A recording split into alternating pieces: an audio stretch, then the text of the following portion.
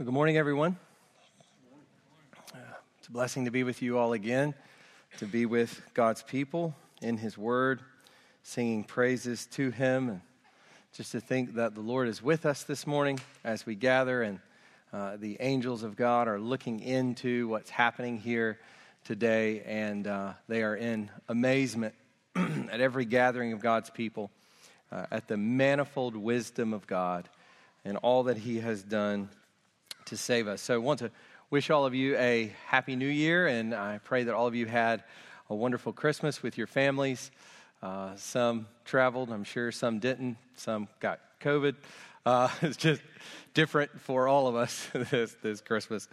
Talking with people, a number of people sick in our church, and I guess that's just kind of the way it is these days. But we actually have the kids in here with us today, so that will, I guess, become increasingly abundantly clear.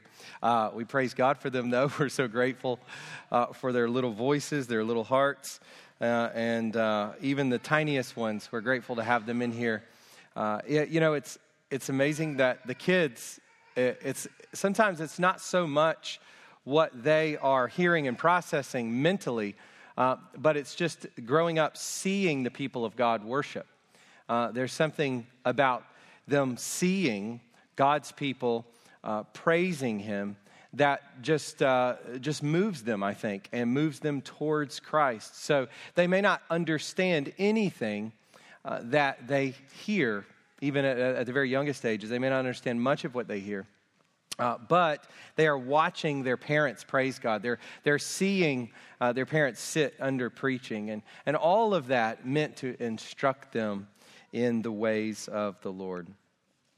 So it's good to be here. It's good to be back. And I want to thank Trey for filling in at the drop of a hat last Sunday while I was sick. I'm grateful for him as a Christian brother, as one of the pastors here. And as he said, he was actually scheduled to preach today.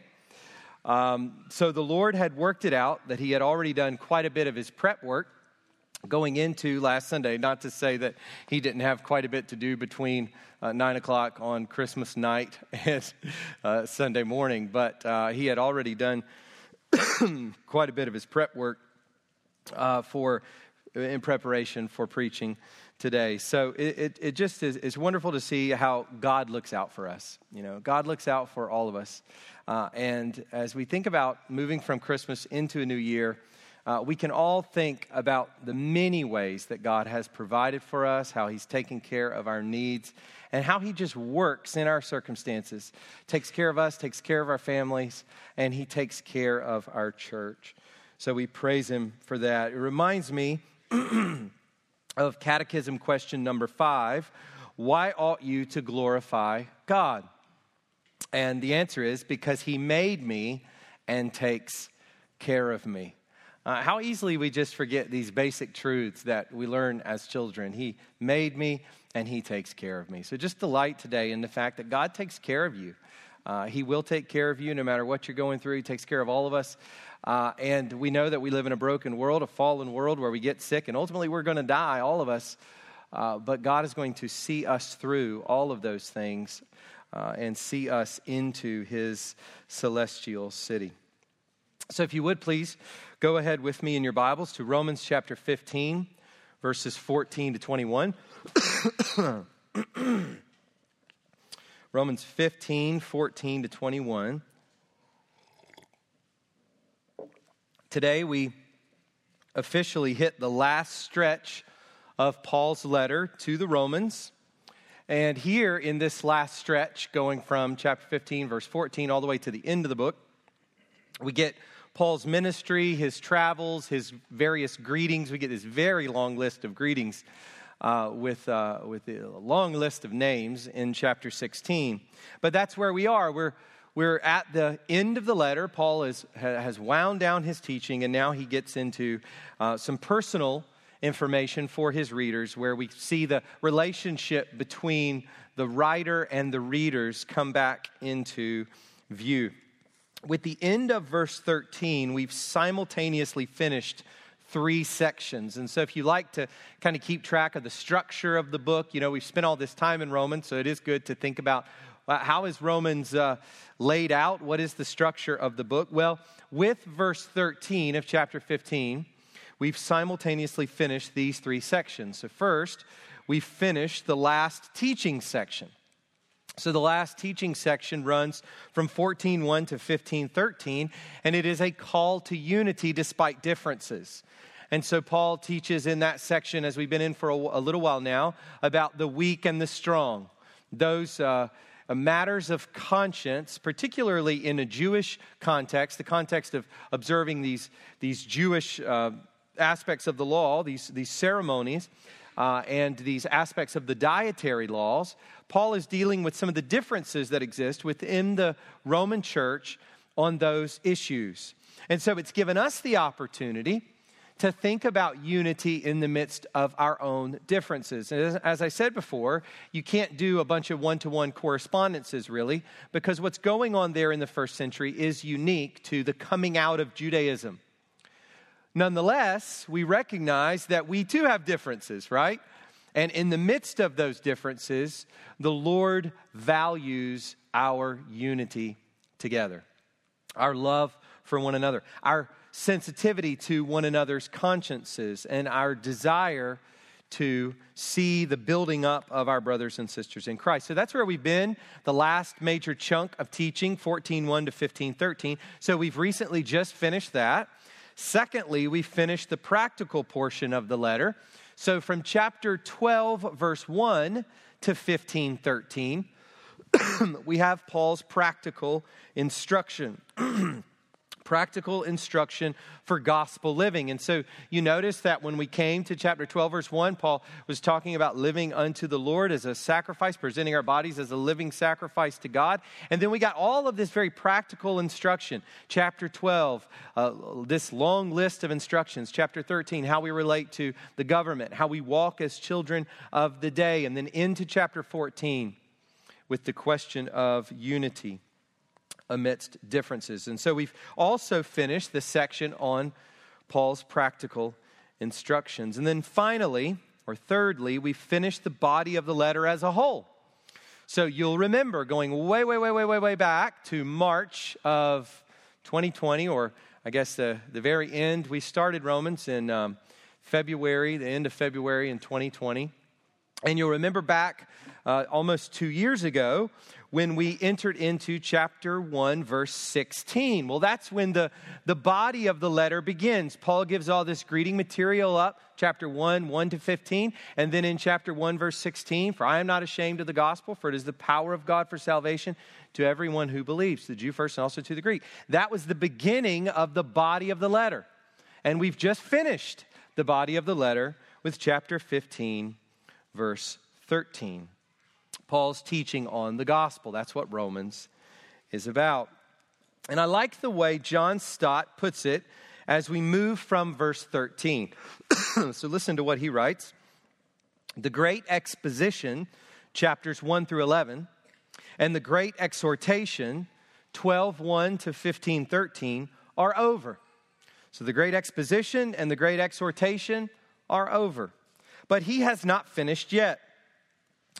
Paul intends to return to the question of his relations with the Roman church, which he began to open up earlier, that is, back in chapter 1. And so Paul's not done. Paul could have finished. He was done with the body of his letter. He was done with the teaching. He's taught about the gospel. He's brought out the implications of the gospel for personal life, for community life, for life out in society. He could have just stopped with a nice little doxology there. But Paul goes on to reconnect himself with his Roman readers. And we're going to go on to see more why it is that Paul is so concerned to connect with these readers, because it involves the next stage of Paul's ministry.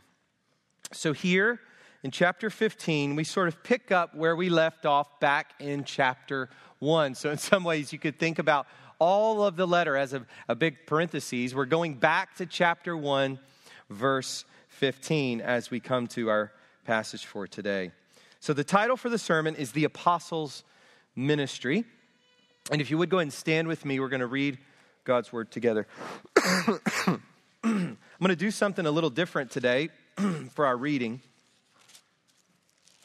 We're actually going to read chapter 1, not all of chapter 1, chapter 1, verses 8 to 15, and then I'm going to immediately go from that to chapter 15, verses 14 to 21, to our passage for today, so that you can kind of see where Paul has left off in his greeting material in connecting with these Roman readers. So this is the Word of God. It is perfect and profitable for God's people.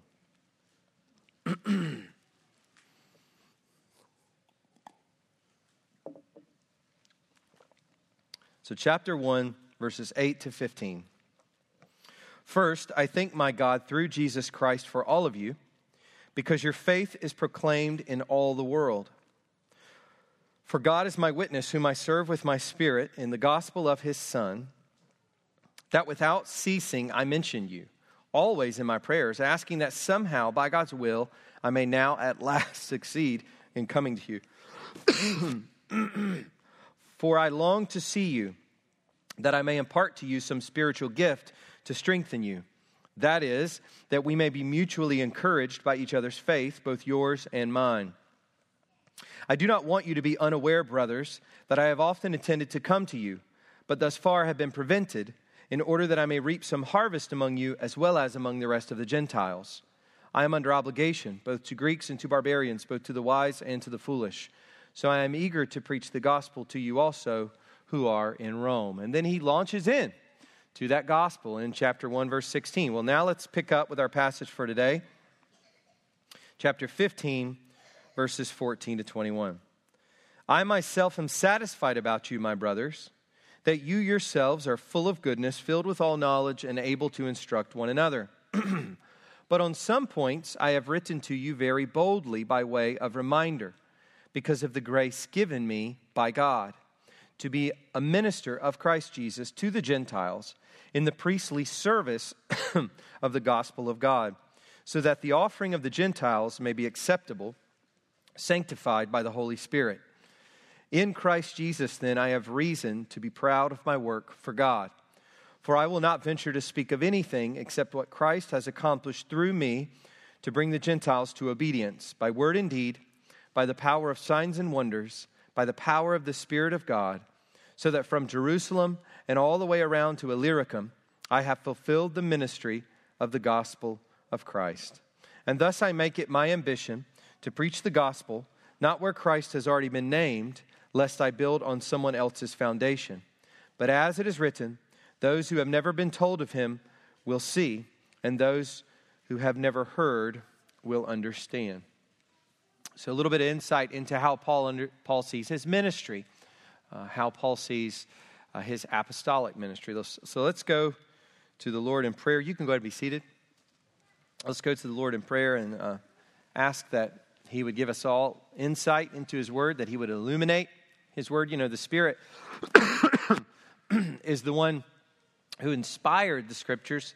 He's also the one who illuminates the Scriptures, and he's the one who opens up the hearts of people to be impacted by the Scriptures. And so we're desperately this morning, I know I am, desperately as I preach, and all of us as we understand and as we are open to what the Lord would do through his word, we are desperately dependent on the Holy Spirit. So let's ask for his blessing, and let's ask for his powerful work among us. Our Father in heaven, we come before you humbly and yet boldly. God, we thank you that we have you as our Father. We thank you that you are Abba, and you care for us beyond the ways that we could ever conceive of caring for our own children. Lord, you love us incomparably. You love us incomprehensibly, Lord. It is beyond our fathoming how much you love us in Jesus Christ. You have made us sons and daughters. You call Jesus our older brother, our elder brother, and you say that we will reign with Christ. God, these are truths that just are beyond our understanding and beyond our deep, true appreciating even, Lord. We fall so far short of appreciating and giving you thanks for these things that we have in Jesus, for all the spiritual blessings that we have in the heavenly places in Christ Jesus.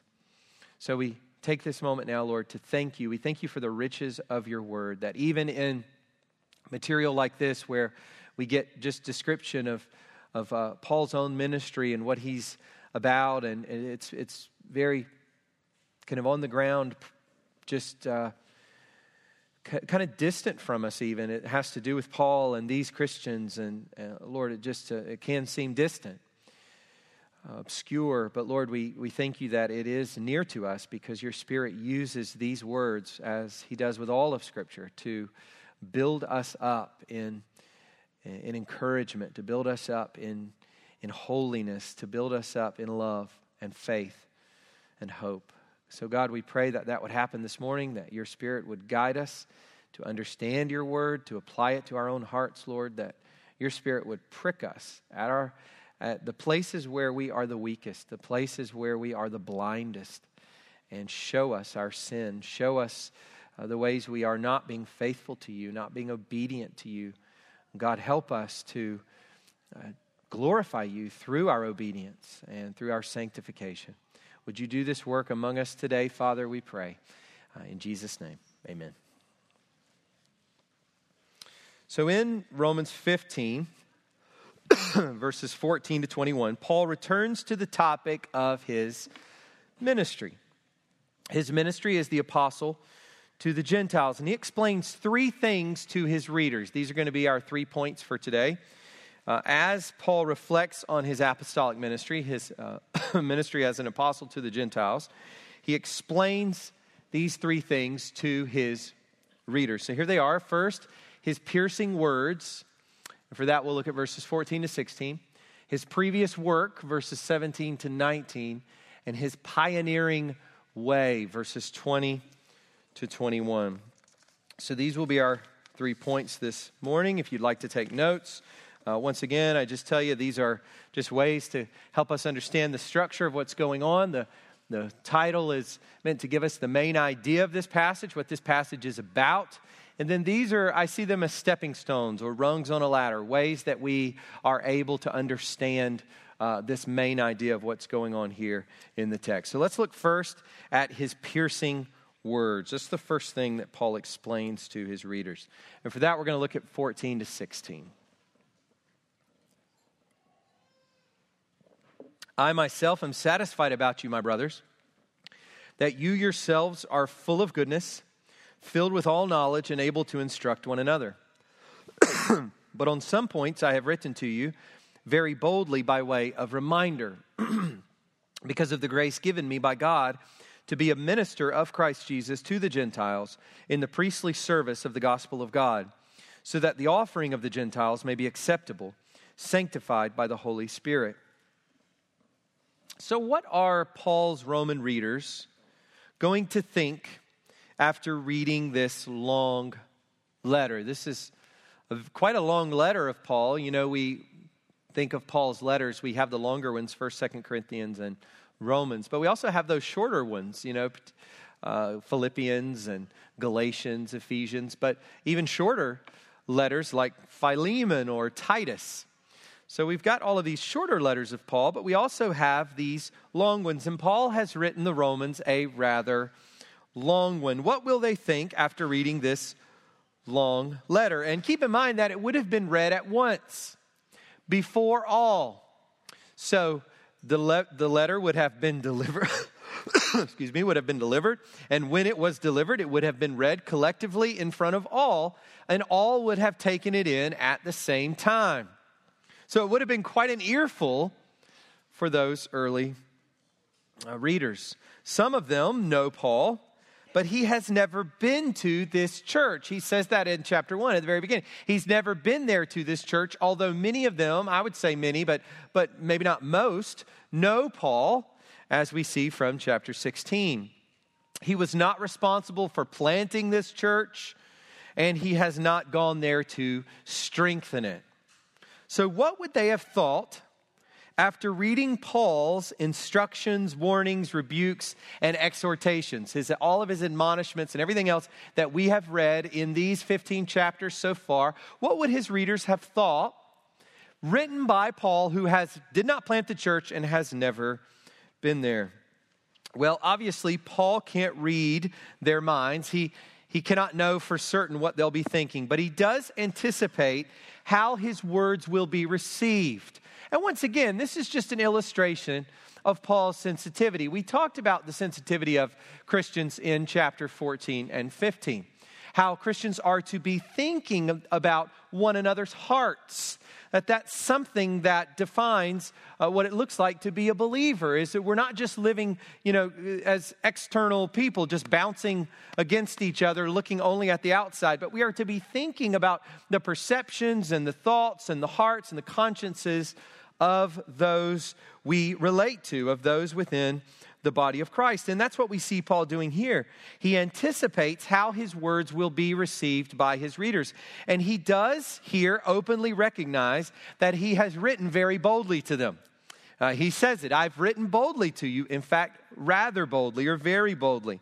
He says this, I think, for two reasons. First, his teaching has been rather strong in several places. One of the things that scholars do when they try to understand who the audience is they go into the book and they look for little clues to try to see what's going on in the background. Well, some letters are really simple to do that with, like 1 Corinthians. You know what's going on. Paul even says, these are some issues you wanted me to speak to, so here they are. And Paul identifies some of the problems going on in the church in Corinth. We find the same thing as Paul writes to the Galatians, and then very personal things going on as Paul writes to the Philippians about their help for him in his ministry, in his work. But it's not always the case that you can read parts of a letter and know exactly what's going on in the background. So for example, Romans chapter 14 and 15. We do have the sense that what's going on there in the church in Rome is there is a little bit of judging going on and a little bit of despising going on this issue of the weak and the strong. But you could overinflate that and come away thinking that the church in Rome is just all messed up. They've got all these internal divisions, they've got all these internal factions, and they're just arguing and so forth with one another. There are many places where Paul has written to these Roman readers, and one could come away thinking that the church in Rome is quite messed up because Paul is saying these things to them. He's written very boldly in several places. He has given them strong words that pierce and sting the heart. Secondly, he has written all of this to them as one not having any formal connection to the church there. So he says, I've written to you very boldly, and I think he's saying that because of some of the things he said, some of his piercing, stinging words, but also because he's writing all of these things with these stinging words to a church he hasn't even been to. So he has been bold in these two ways. And here he wants to do a little more to build a bridge with his readers. He wants to give the rationale for his very bold words. And he does this in three ways. So these are just some quick subpoints you could write down if you would like. He assures, he explains, and he supports. That's how he gives the rationale for his piercing words. So first, he assures. He assures them that he has a high perception of them as believers. He says, I myself am satisfied about you, my brothers, that you yourselves are full of goodness, filled with all knowledge, and able to instruct one another. This is the exact opposite of what he says to the Galatians. He says to the Galatians, I'm wondering if I have labored among you and for you in vain. And that's the exact opposite of what he says here. He has confidence in their maturity. He calls them my brothers and assures them that he has a high opinion of their spiritual maturity, the way they treat one another. He talks about their goodness, their knowledge of the truth, and their ability to instruct one another in the truth. So really, collectively, he understands that these Christians are treating one another well on the whole. They are upright and good and kind in their conduct with one another. that they have a robust, deep understanding of the gospel, of the truth that Paul has laid out, of justification by faith and the confidence that we have and life in the Spirit, that we are no longer condemned, of God's purposes regarding Jews and Gentiles, of the practical instruction in how we are to live, of the unity among brothers for the glory of God. All the things that he's taught throughout this letter. He's confident that they understand these things and that they're even able to instruct one another in these gospel truths. This really sounds a lot like chapter 1, verse 8, where he begins, "First, I thank my God through Jesus Christ for all of you, because your faith is proclaimed in all the world." In other words, they have famous faith. These are the Romans. They've come to faith in Christ. They have a stable faith. They have a mature faith, and that is being proclaimed everywhere. Paul has heard about the faith and the strength of the Christians in Rome. And here he assures them that he believes that about them. He thinks that about them. Yes, I've spoken very boldly to you, but understand this: I have a high opinion of you all as believers. Secondly, he explains. He explains that his teaching is a reminder. He says, "On some points I have written to you very boldly by way of reminder." Not because of their inherent deficiency, but because of their need to be reminded. He's encouraging them on those portions of teaching that have most stung you, that have made you feel most convicted, that have perhaps made you think that you're a kind of a messed up church, falling into error, falling into ungodliness in any kind of big mass way. Know this: I've written these things to you to remind you. I've written these things as a reminder. And this work of reminding was an important part of the apostolic ministry. We see this with various apostles. So let me just read you a few from the different apostles. So Paul, again in 1 Corinthians 15:1, he says, "Now I would remind you, brothers, of the gospel I preached to you, which you received, in which you stand. Don't forget. I must remind you." We see it with Peter in 2 Peter 1:12. "Therefore, I intend always to remind you of these qualities, though you know them and are established in the truth that you have." In other words, Peter's saying, I'm not going to stop reminding you of these things, the things he's just said. I'm not going to stop reminding you of these things because I want to constantly put them and keep them before you. And then we get the same kind of idea by the Apostle John. 1 John 2:21, "I write to you not because you do not know the truth, but because you know it. You already know the truth, and I want to remind you of that very truth that is in you." And I think this, as we just pause for a moment, consider the implications of this, I think it tells us that we constantly need to return to the basics. You know, we never outgrow the basics of the Christian life. We never outgrow the basics of the gospel. We never outgrow the basics of justification by faith alone. That we have nothing to boast about because we are justified by grace alone, through Christ alone. We never outgrow the need to be reminded that because we've been crucified with Christ, because we've been buried with him and raised to newness of life, we ought to walk as Christ walks.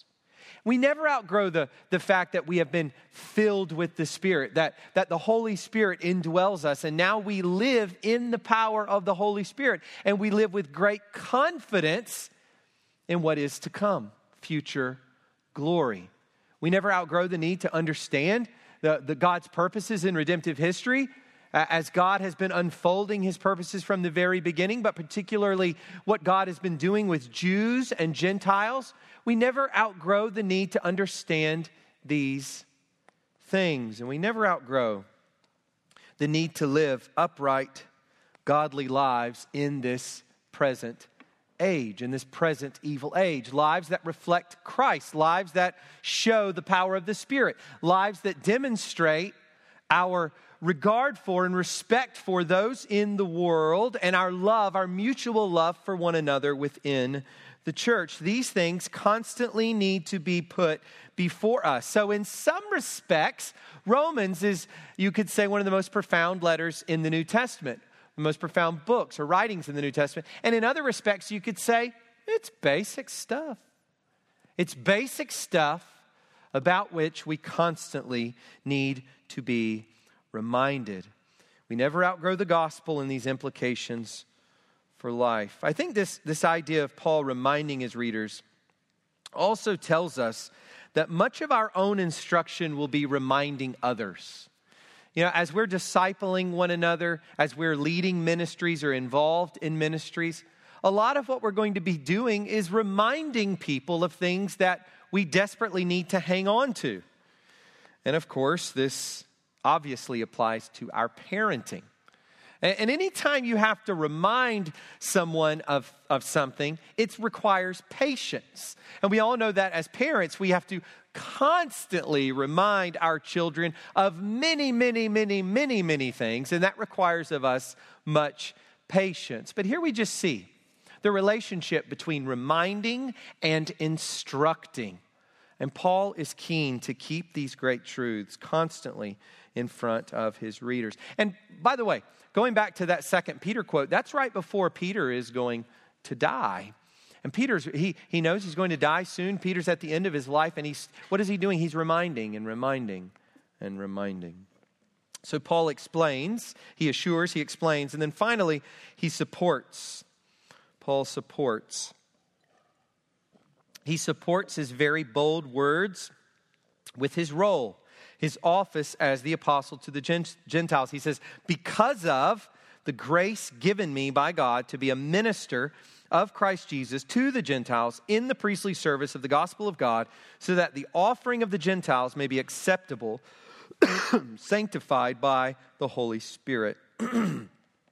He supports his very bold words with this work that he must carry out and that he has been called to do. The one big thing to notice here is all this priestly language, all this temple language, minister, priestly service, offering, acceptable, sanctified. Paul has appropriated the sacrificial system. He's appropriated all the system of holiness, of going to God, of approaching God in his holiness, of making offerings to God. He wants to bring all that imagery before his readers. And what he's saying is that his work is a priestly work.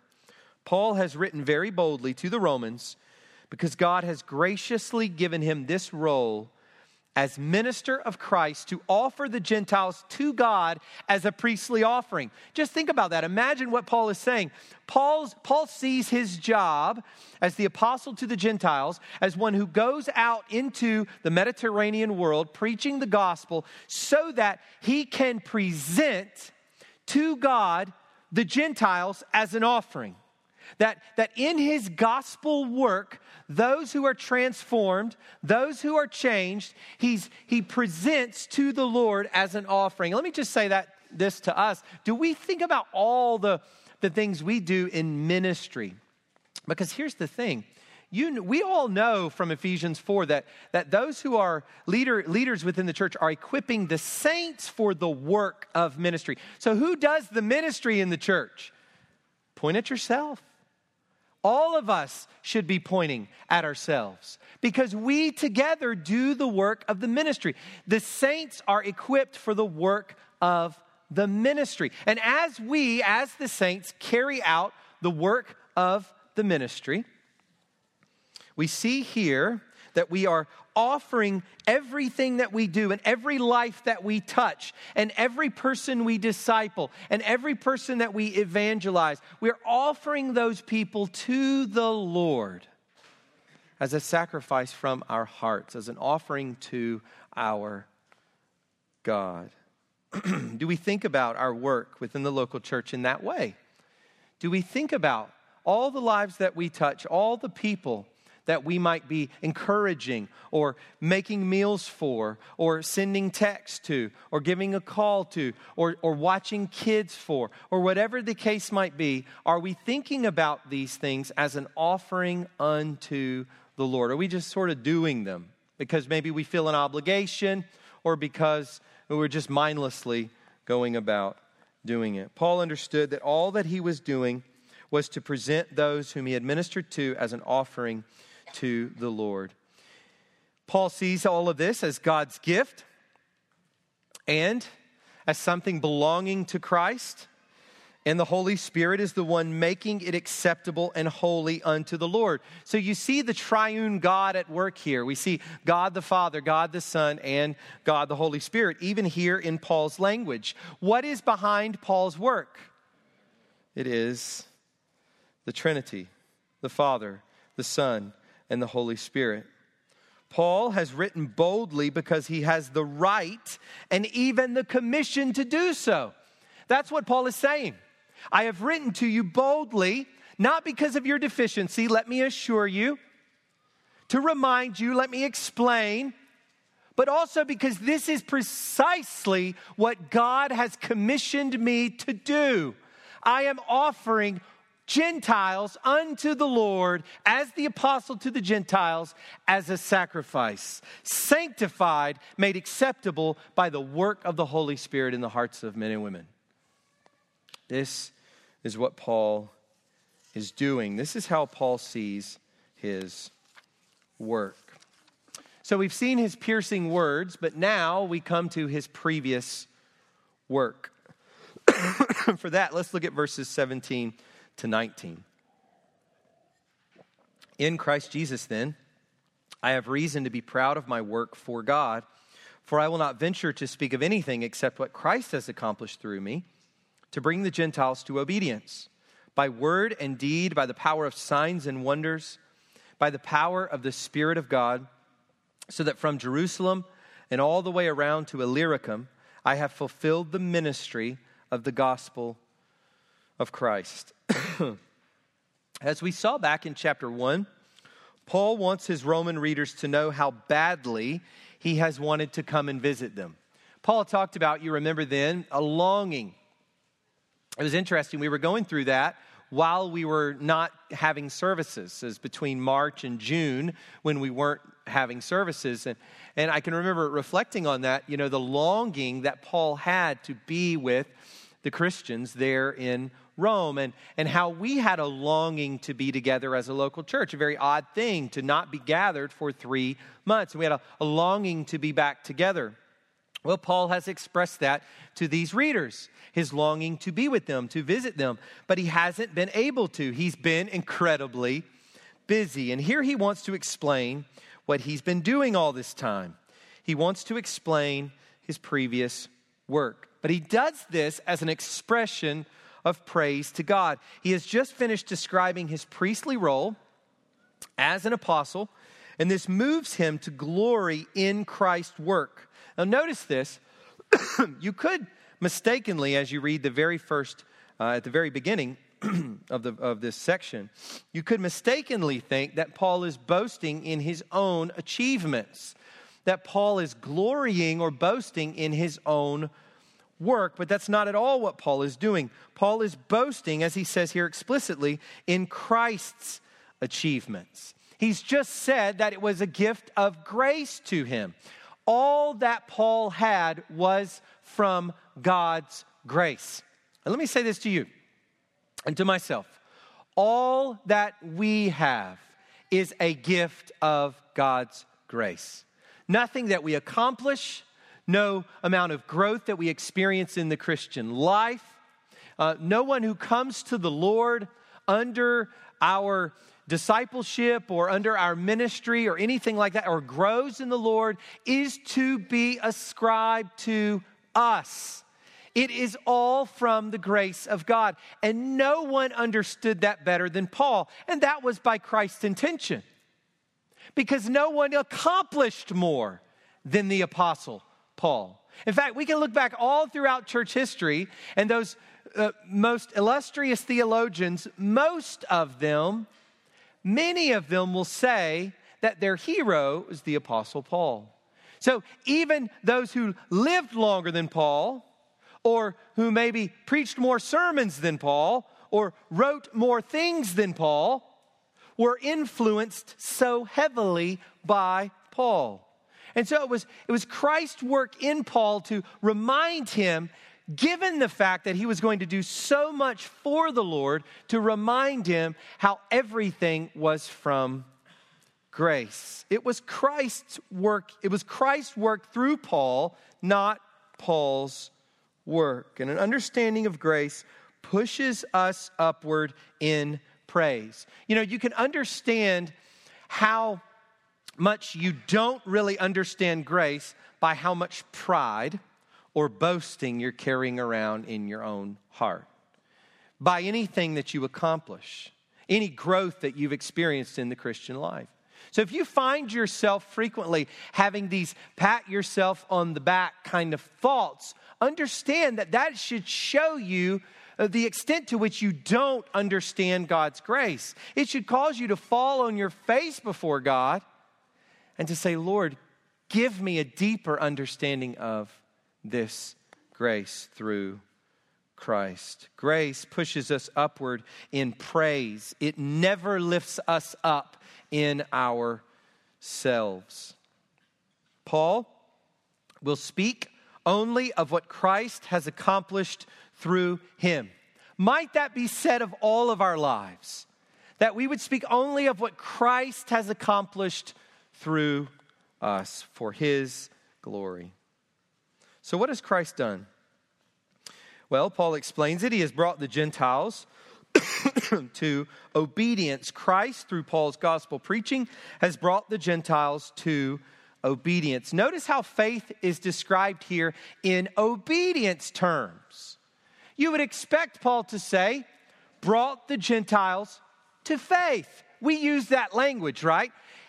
He came to faith. She came to faith. When did you come to faith? But it's interesting here that Paul has synonymous with coming to faith. He has this notion of coming to obedience, coming to obey the Christ. Now this tells us two really important things. First, it tells us what it looks like to have faith. Okay? So just cast aside all those sentimental, fluttery, superficial definitions of faith that you have in your mind and replace all of that with the word obedience. We know that. How often do we read in those early chapters of the Bible in Genesis from both Noah and Abraham in particular, these men of faith? We read these descriptions constantly, and they did what the Lord said. And Jesus said in his farewell discourse, he said, if you love me, you'll do what I say. If you love me, you'll obey my commands. Don't talk about your faith in Christ if you don't obey him as Lord. There's no faith in Christ apart from submission to him as master and Lord. To believe in Christ is to obey Christ. It is to fall on our faces before him as the exalted King. By Paul using this kind of language, it tells us the nature of saving faith. But it also tells us something incredible about Jesus. It reminds us of Genesis 49:10.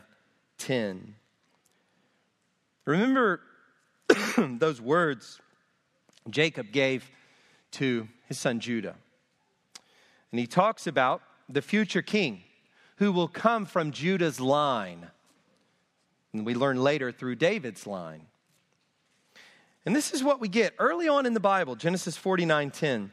To him shall be the obedience of the peoples.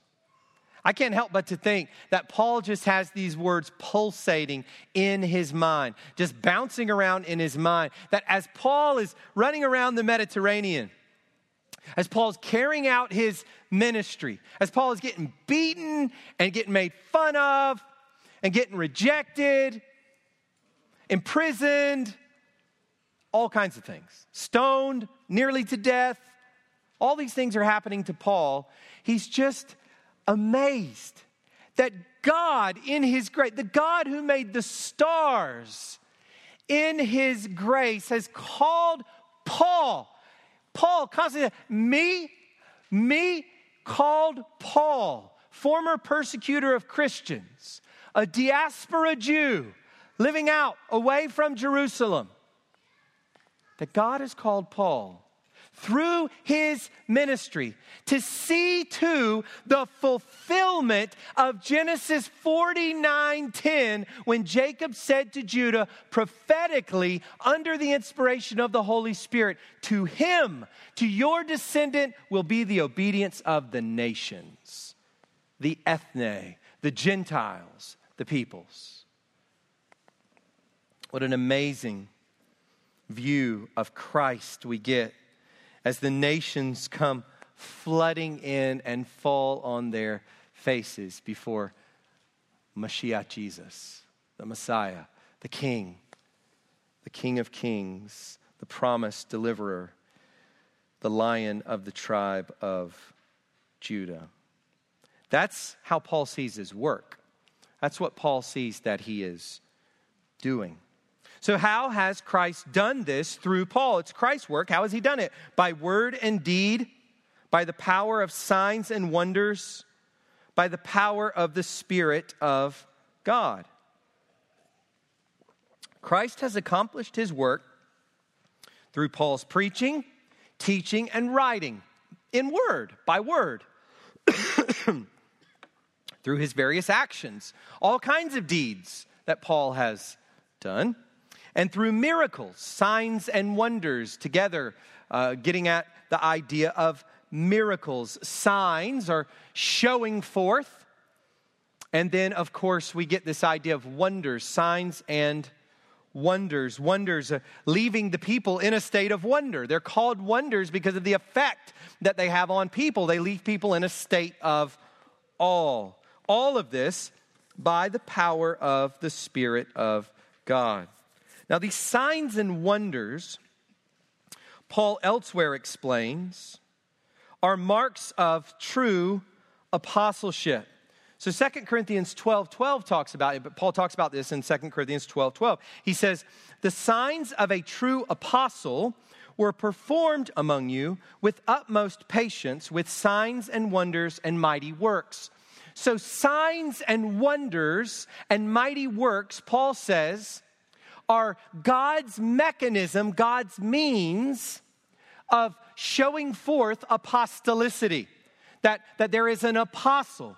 It's a validation, it's a stamp of approval on what is happening in apostolic ministry. It authenticates, it validates what is going on with the apostles. It's interesting that throughout the Bible, this language of signs and wonders concentrates around the two key points of redemptive history, around the Exodus and the ministry of Christ and his apostles. We understand that because God is showing what he's doing. We have the old covenant and we have the new covenant. We have these two massive points in redemptive history where God is, you understand it this way, just showering these 2 points in redemptive history with these things called signs and wonders. That's what's happening. And God has done that in the ministry of Paul, the apostle. God has authenticated, he's validated, he's shown forth the credibility of Paul's ministry through these works. So what has been the result of Christ's work through Paul? What has been the result? The evangelization of the Eastern Mediterranean. Paul says, from Jerusalem and all the way around to Illyricum, he has fulfilled his ministry of the gospel of Christ. Christ, through Paul, has established churches from Jerusalem all the way up to or even into the region north of Macedonia, east of Italy. So if you understand Macedonia and Greece, Macedonia, and then above that, you have this area called Illyricum. and then you immediately go west, and you're into the Italian peninsula once you've crossed over the Adriatic Sea. That's where Paul is talking about, that Paul's ministry has extended all the way up above Greece into Illyricum. This is the breadth of Paul's apostolic ministry. This is what Paul's been doing. This is his previous work as an apostle, as one serving in this priestly ministry. So Paul's been busy. But there's another reason he hasn't visited Rome quite yet. And that leads us to our final point as we finish up this morning, his pioneering way. So as he explains his apostolic ministry, he explains his piercing words, his previous work, and now we see his pioneering way. Look at verses 20 to 21. And thus I make it my ambition to preach the gospel, not where Christ has already been named, lest I build on someone else's foundation. But as it is written, those who have never been told of him will see, and those who have never heard will understand. Here, Paul describes himself as a pioneer. He brings the gospel to virgin territory.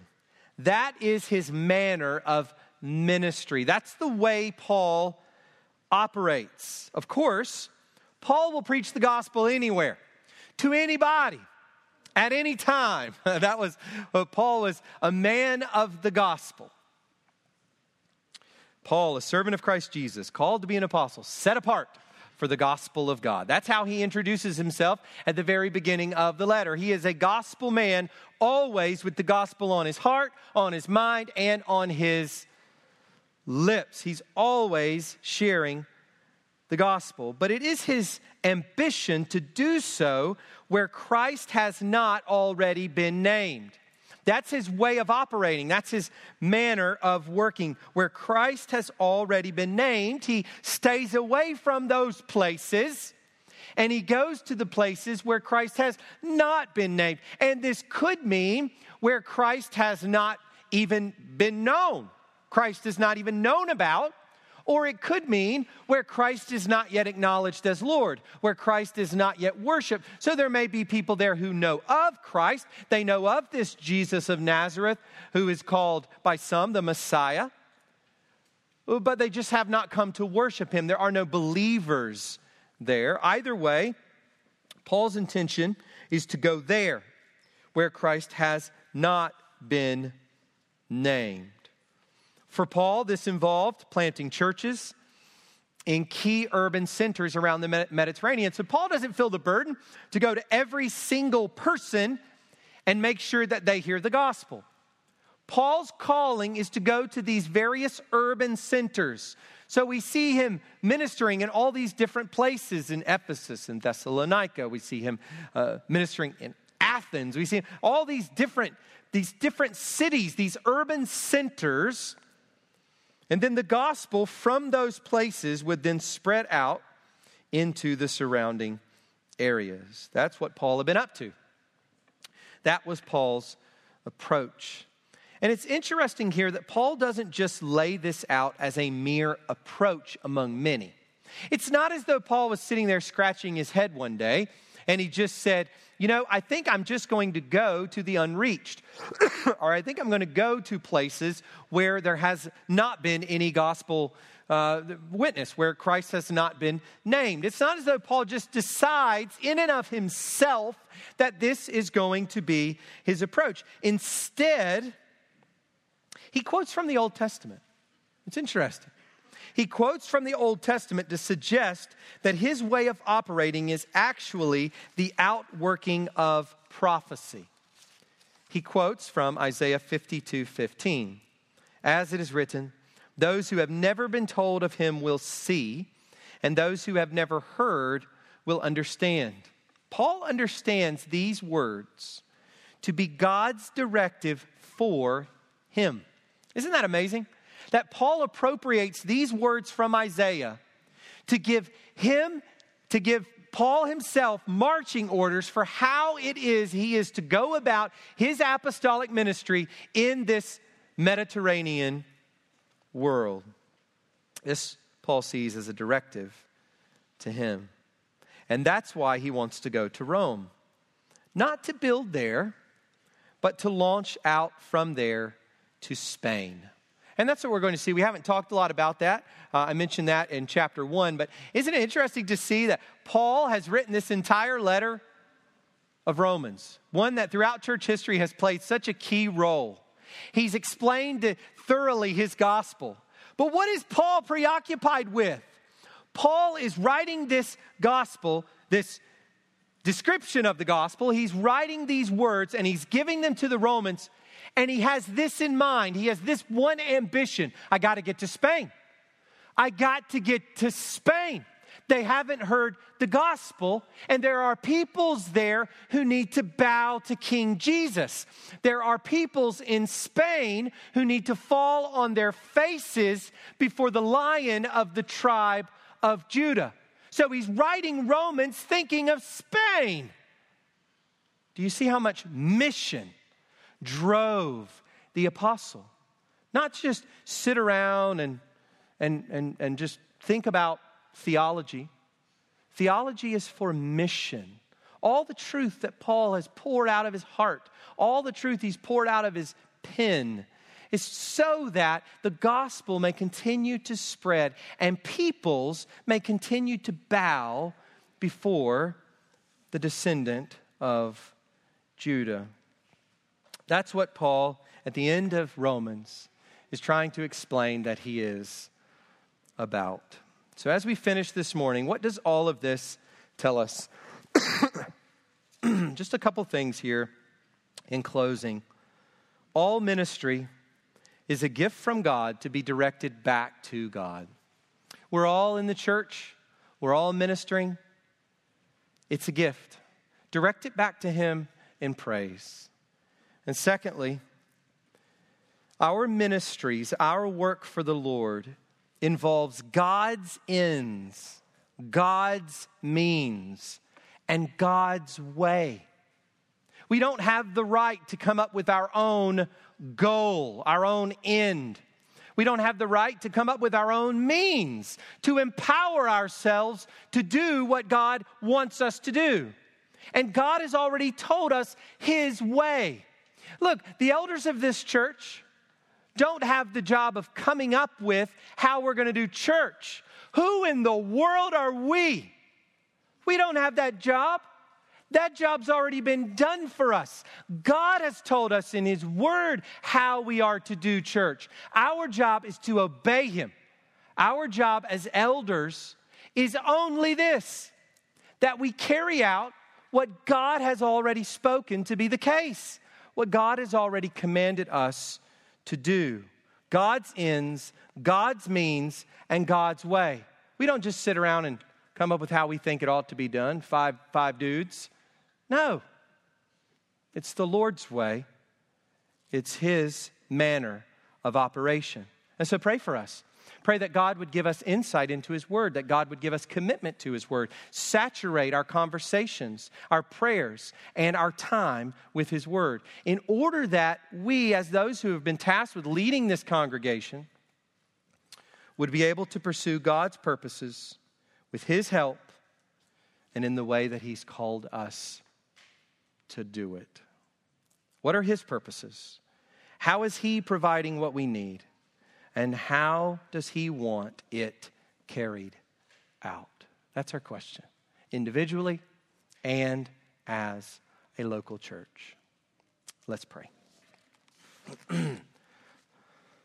Father, we thank You for these precious words that You've given us today to chew on, to grow from. We ask You, Father, that You would help us as believers to live in accordance with Your way, to minister for Your glory, and so that people would come to bow before Christ. Thank You for the example of the Apostle Paul. Thank You that You have tasked us as Christians with so many different kinds of work within the local church. And Lord, as elders and deacons and ministry leaders and as those involved in all kinds of ministries here, Father, help us to do our work as Paul did, out of a deep sense of grace, out of a deep sense that we do not deserve to be doing any of these things, and that we would direct them to you in praise. Father, we thank you for this gospel that has gone out to the Gentiles. We, most of us, Gentiles, some perhaps with a Jewish lineage, Jewish heritage, but most of us Gentiles, Lord, whose ancestors were, as you wrote through Paul to the Ephesians, without hope and without God in the world. Lord, we thank you that we have been brought near by the blood of Christ, that we've become members of the household of God, that we've been grafted in to this natural olive tree. Father, we look forward to the day when you will bring Israel back in as a collective whole. We look forward to the day when Christ will return, when all will be remade. And we look forward to the day when we together will bow before this Christ and we will see him as he is. We will see him face to face in all of his manifold splendor beyond our imagination. And we will see the glory of his great love. And we will enjoy him forever. We thank you for the gospel. We thank you that it has come our way by your grace, by your Spirit. Would we see to it, insofar as we can, that it goes out to others, to those who have never heard of this Christ. In Jesus' name, amen.